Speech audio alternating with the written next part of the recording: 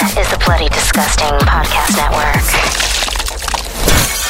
We'd like to welcome new patrons Jaime Barrera, Nicole, and Amanda. Thank you for your support and for helping to make these stories possible. To hear this and other episodes ad-free, listener shout-outs, and more, help support the show through our official Patreon at patreon.com/Bleeders Digest. That's DIEGEST. The following contains mature subject matter, coarse language, intense situations, and is meant for an adult audience. Listener discretion is advised.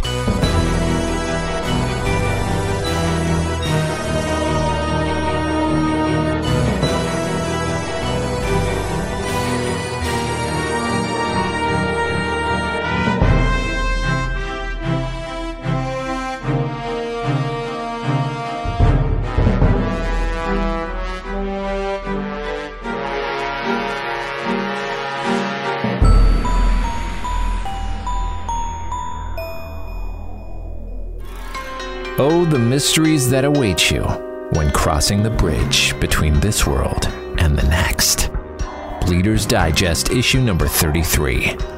The Woman on the Bridge. This story is called The Woman on the Bridge, written by Spider One. Hey, hold up there, young fella, before you go ahead and do what you're about to do. I want to tell you a story. Something you might find hard to believe.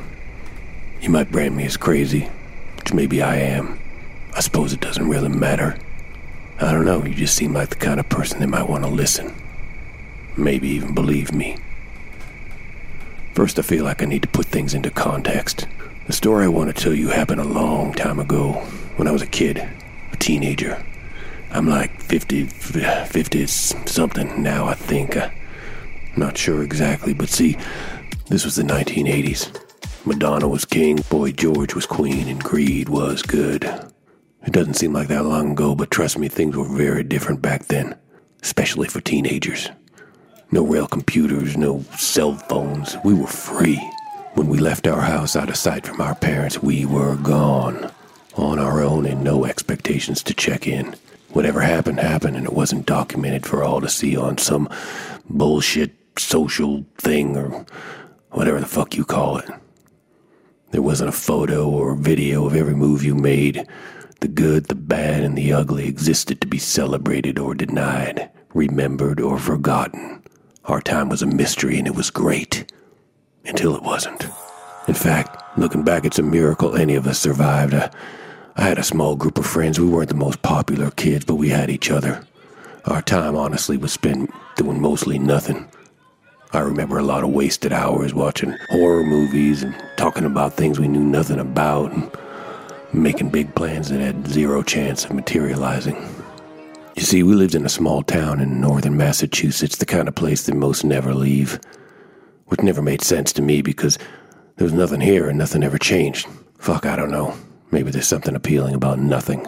I mean, full disclosure, I am still here, so who am I to talk? But then again, I stuck around for very different reasons than complacency. It's kind of the point of this whole story, I guess. Anyway, this town, it seemed gray and cold to me, except for a couple of summer months that were unbearably hot and humid. A river ran through the center of town, which would bring out masses of relentless mosquitoes. Your skin would swell and itch with hundreds of bites if you hung out by the river's edge for more than a few minutes. You know, it was what it was. So yeah, over this river ran a train bridge. This thing must have been 200 years old and didn't look like it had been updated much since then. A real monster from the Industrial Revolution. Black metal and rivets oxidized green and orange. It loomed ominous over the dirty water, and because of the absence of lighting all but disappeared at nightfall.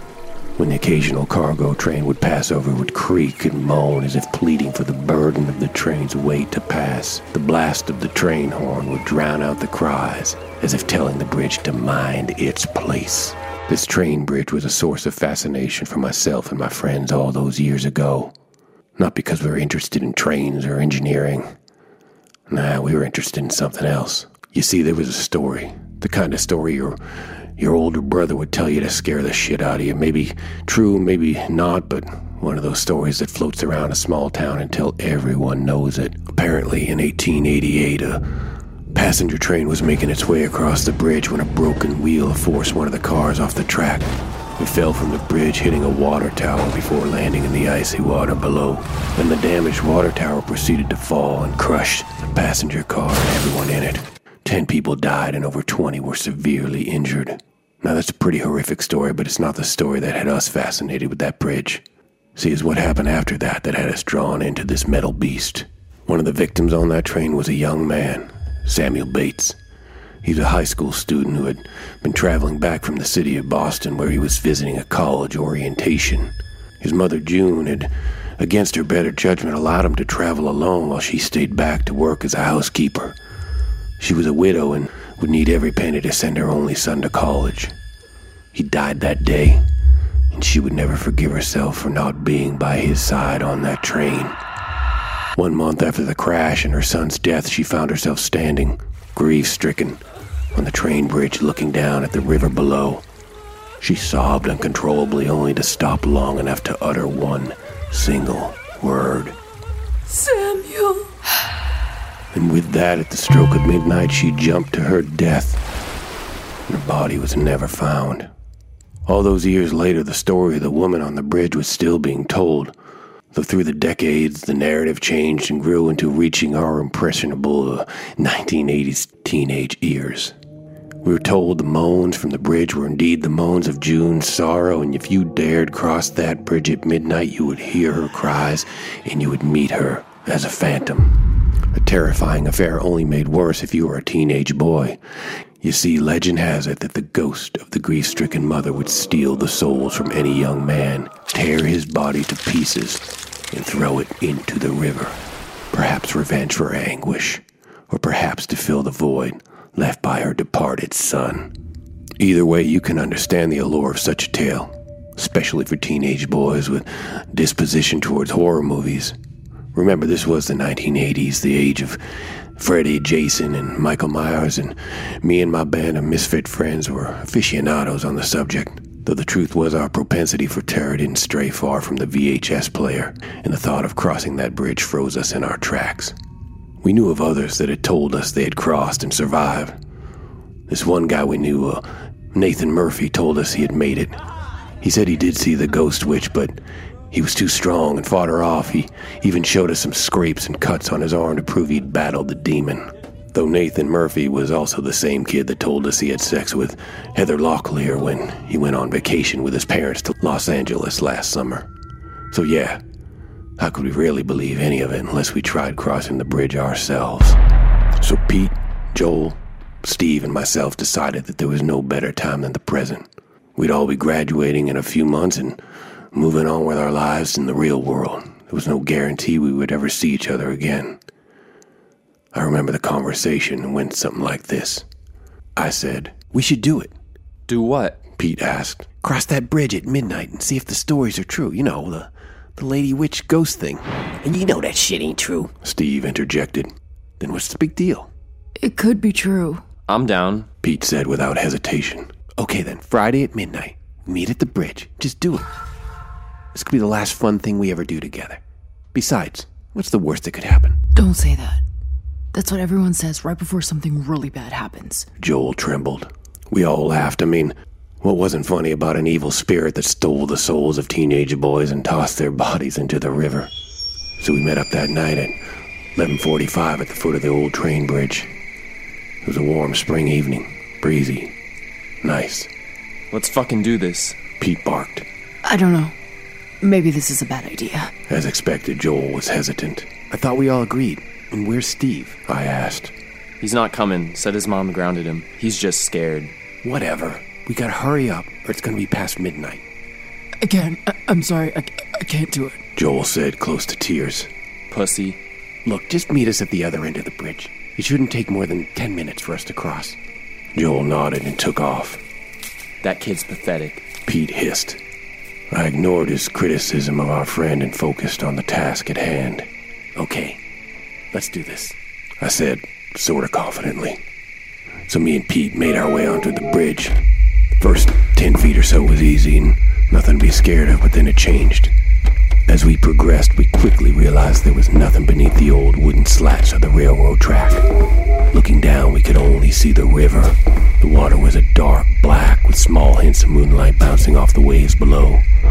The open spaces between the wood was just wide enough that if we took one false step, we would slip through and down into the water below. Every small breeze seemed like it was trying to push us off. Looking down gave you vertigo, but you had no choice because keeping your eyes up would surely guarantee a fall. We didn't say it, but we were both thinking that Joel was right. This was a bad idea.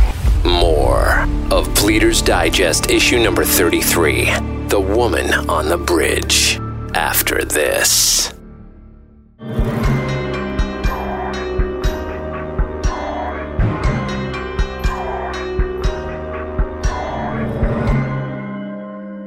We didn't say it, but we were both thinking that Joel was right. This was a bad idea. The wood slats creaked with every step, and as we got further out onto the bridge, we realized that they were softening and bending. We were both too scared to speak, and suddenly a thought crossed my mind. Do you have any idea what the train schedule is? What? Pete asked. It was hard to hear up here. Do you know what time the train comes? I said louder. We both stopped because it was clear that if a train did pass over the bridge, we had nowhere to go. It was a single track and no room on either side. Our only option would be getting smashed by the train or jumping into the river. Both meant certain death. Yeah, this was a bad idea. At this point, we were more than halfway across the bridge, so we had to keep going. Turning back would just make our journey longer. Pete was about 5 feet in front of me. He turned and yelled. I can see the end of the bridge. No crazy ghost bitch either. Felt a small sense of relief, and suddenly a horrible crack filled the air, and I saw Pete drop. One of the wooden slats had given away, and my friend was now hanging on for his life. Help me up, I'm slipping. He screamed. Hang on, I'm coming. I moved forward, but I could feel the soft wood buckling beneath my feet. Then a crack. I froze, too terrified to move. I don't think I can hang on much longer. Pete cried. I took a cautious step forward and heard another crack, but this time the wood split, and I could feel it give about an inch or two. The board hadn't broken completely, but it was only a matter of time before I would be in the same predicament as Pete. I can't move, I said. We both stared at each other, thinking the same thing. We're gonna die. Then suddenly the cool night air got a little colder. The creaks and moans from the bridge stopped, and the sound of the river below seemed to hush to silence as something began to rise from behind Pete. My jaw dropped and my eyes widened, but I couldn't speak. It was her. She floated ghostly above the tracks, her hair long and tangled, her face sunken and sad. Her eyes glowed a pale yellow, and she reached down and began to lift Pete from the broken tracks. He shook with fear but didn't make a sound as he rose higher. She gripped him tight by his shoulders and held him outward as if presenting him to me. They both floated there in the night sky for what seemed to be an eternity until finally she tilted her head, smiled the most wicked grin I had ever seen. Her mouth opened wide and seemed to stretch and drip into a long black void. Then she let out a wail that sounded like it was rising from the pits of hell. The bridge trembled from the sound, and then she spoke. My pain is your pain. My loss is your loss. I am the Redeemer of Death, and shall not stop collecting until every flower is cut at its stem, and every cup overflows with the blood of my agony.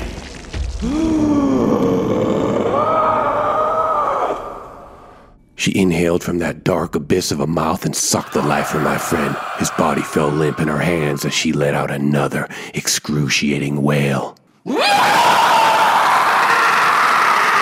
And seemingly without effort, she tore his body in half. She discarded his mutilated form over the side of the bridge. It fell into the dark night towards the water. I remember waiting to hear a splash, but it never came. Then she was gone. Somehow I made it to the other side of the bridge. I met Joel there and told him what had happened, but he just looked at me like I was crazy. Everyone looked at me like I was crazy. They said I was suffering from some mental trauma from watching my friend fall to his death. They said there was no witch on the bridge, but I knew. I knew what I saw. It was real. I won't bore you with the sad details over the years, but things deteriorated for me. Alcohol, drugs, eventually homelessness. It wasn't easy being the guy that claimed his friend was ripped to pieces by an evil spirit that lived on a train bridge. I wandered aimlessly for a long time, always haunted by one question. Why did she let me live? I'm not sure that I'll ever get an answer, but sparing me did give me a purpose.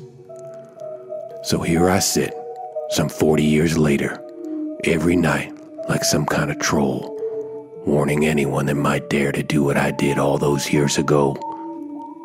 Truth be told, there aren't as many adventurous teenage boys these days, too busy with video games, I suppose, but occasionally they do come by.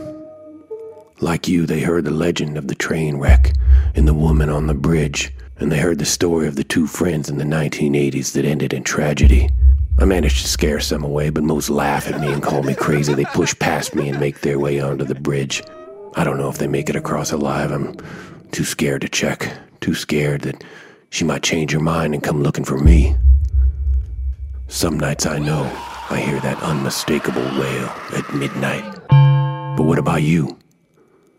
I said when we first met you seemed like the kind of person that would listen, and clearly that's true. You're still here. The real question is, do you believe me? Will you learn from my loss and save your own soul, save your life? Or will you choose to walk across and disappear forever into the arms of the woman on the bridge? Fuck off, old man. Sounds like some bullshit to me. Why don't you go down another bottle of whiskey and move out of my way?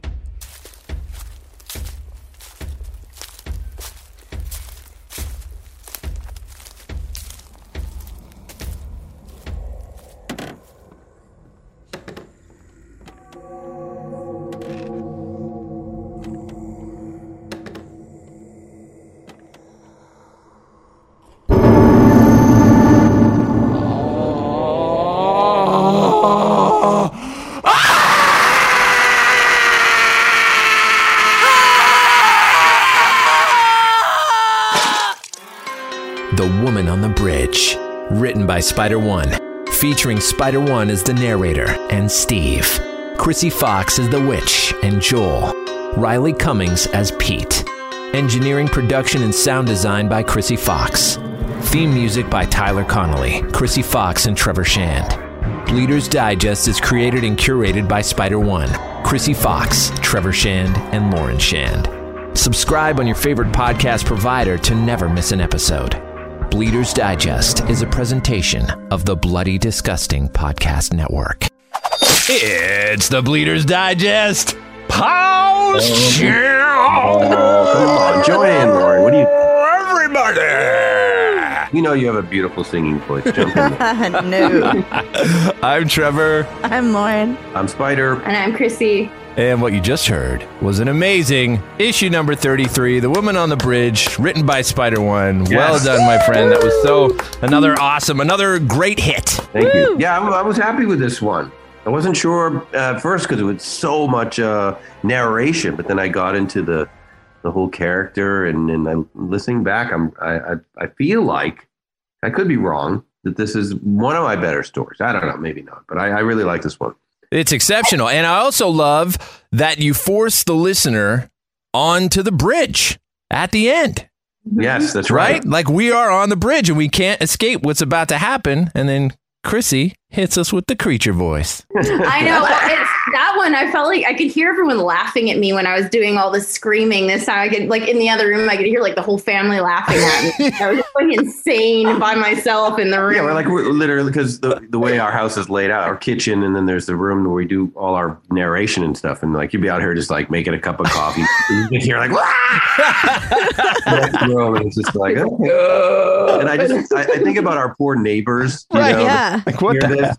The police are going to show up. It's like 10 a.m. and they're like, what the? Chrissy, you're so good at doing like extreme voices, right? And especially when it comes to creatures and victims and things like that. When you do creatures, what goes through your head when you create different creatures? Because it's different every single time. Are you thinking of a backstory for the character itself, or do you just let yourself go and whatever comes out, comes out? What's your process? I mean, yeah, I try to think of a backstory, and I also try to think about, like you said, it kind of, I want them to feel a little different because they're their own thing, right? So I'm like, I already did something like that. So yeah, the hardest is when I try to really change my register and scream in like a register I don't normally use. And then it's just like my throat's bleeding the whole day. But yeah, I usually do. I try to like channel their rage and, I try to give them something. It's worth it. And it's not an easy thing to do either. So applause. It's funny that our 2-year-old is like completely unfazed by it now. She's just like, she likes it. Playing. She thinks it's funny. Yeah, she laughs at me. It's terrible. Well, I just can't wait to see what the creature noises she comes up with when she's. Hold on. I'll get her for you. So Spider, you were telling us last week that this story has got some basis in truth, right?